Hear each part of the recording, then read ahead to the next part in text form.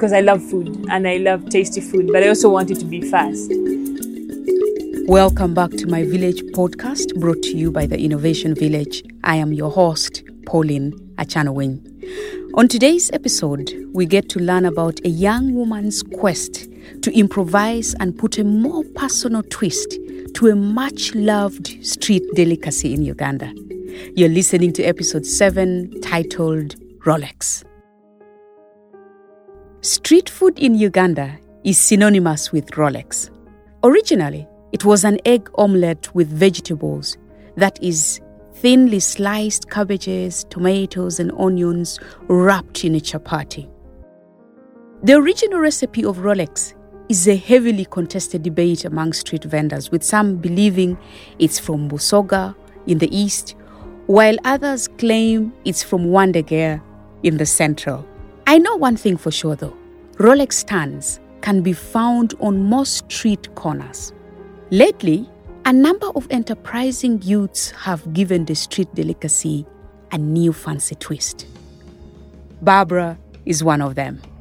My name is Barbara Nandego Giacometti. I'm the manager of Rolex Joint, Ginger. So I came up with this business because I love food and I love tasty food, but I also want it to be fast. So I used to eat Rolexes off the street and they had nothing interesting to them. So being that I love food, I figured make a few things and add them into the Rolex and come up with something better tasting but fast as well. So that's how we came up with Rolex Joint Ginger. And of course you can't have a Rolex and not have anything to drink with it. So I thought a juice would go nicely with it. But I also like healthy drinks. So I do basically juice, but healthy juices. Interesting. Juicing is quite common among young people and is favored over soda as a healthy option. What kind of juice do you sell? We have passion, pineapple, and hibiscus. Or we try to go as healthy as possible. And what's your clientele like? So mostly our customers are, right now they're mostly whites, like the tourists that come in.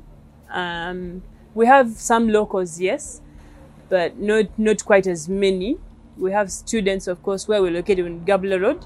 Gabla Road, opposite the Islamic hospital, and right behind the hospital is university, MUBS.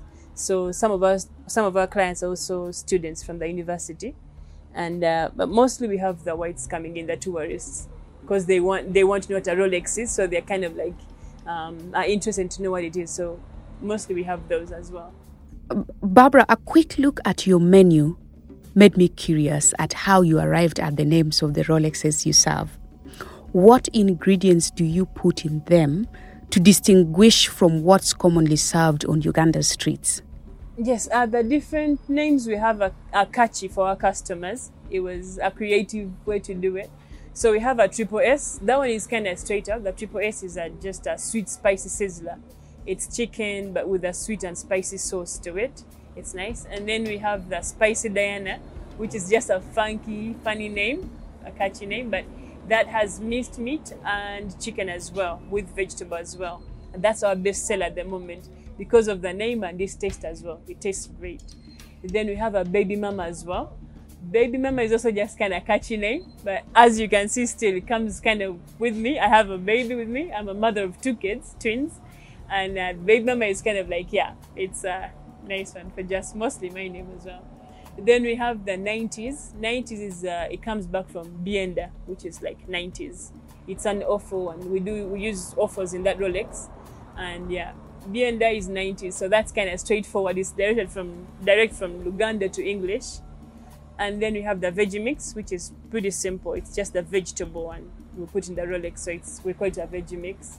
And then the Ordinary, it's just a normal Rolex that we have off the street. But yeah, those are the very ones. Then we have a Mashi, yes, which we call a Mash Up the Room. It's a Rolex with mushrooms. And then, of course, we have a great Blackout, which is, it's a pretty big Rolex. Why we call it a Blackout is, we've had a few people definitely eat it and they have blacked out. It's big. It's a double chapati filled up with 3 eggs and everything we have in the Rolex here. The minced meat, the chicken, everything is in it. So it's pretty big. That's why we call it a Blackout. Mm-hmm. What goals and plans do you have for your business? In 5 years' time, I would love to have more places opened up, like in different districts in like Uganda.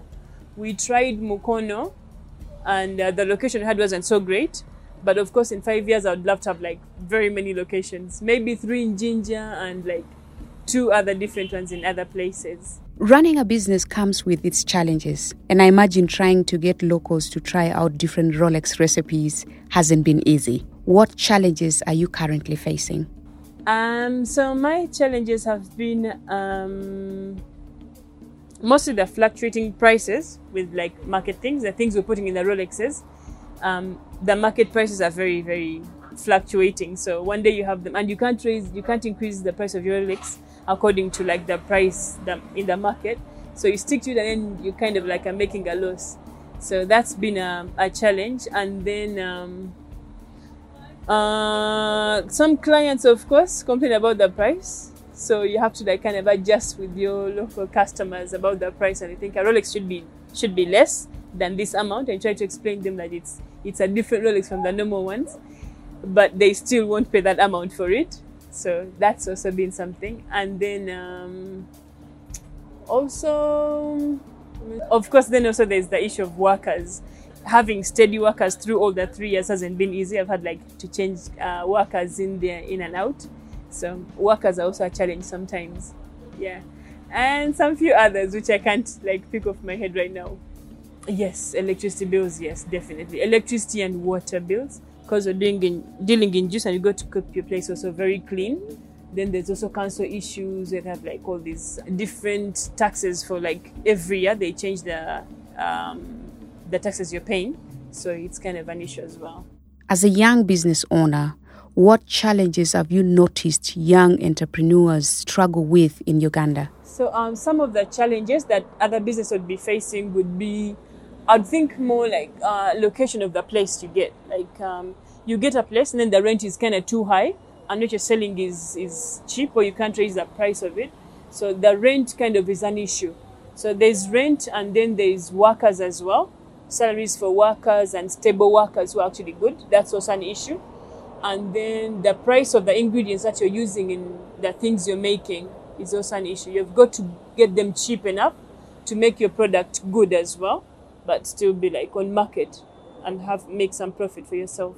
So if you can't beat those 3, it's kind of hard to keep up in business. Then of course there's council. As soon as you open, they're like at your door the very next day asking for their money. So balancing all those things kind of sometimes gets you tripping, and you can easily fail in business. Yeah. So what kind of help or partnership do you expect from the Innovation Village? I think Innovation Village would definitely help me. I think they would help me open up, give me more ideas on like how to run my business kind of better, and then also help me expand more. I would love to like be able to expand more and get other people to like kind of test my products, and also increase my market, definitely have more locations out there. And also I would love to be able to employ more people. There's lots of youth out there who are unemployed. So the more locations I have, the more work I have for youth out there who don't have jobs. Also, I'd love to like be able to like train other youth in like cooking, because I love cooking myself. So if I could teach them how to do these Rolexes while they work for me, and like they have a job as well, I think would be great. So I think Innovation Village could help me do this. Knowing what you know now, Barbara, would you have taken a different path 3 years ago? If I could go back 3 years ago, I would still want to do this very business and kind of just grow it bigger. But definitely it's been a great business. I wouldn't do anything different. I like it. Well, there you go. Next time you visit Jinja, look out for Rolex Joint on Gabula Road and try out a Spice Diana, Baby Mama Rolex, or a Blackout, just in case you want to experience more life in Jinja. Tune in next week for another episode of my Village podcast, brought to you by the Innovation Village. Till next time, bye-bye. This program is brought to you by the Innovation Village, supported by MasterCard Foundation.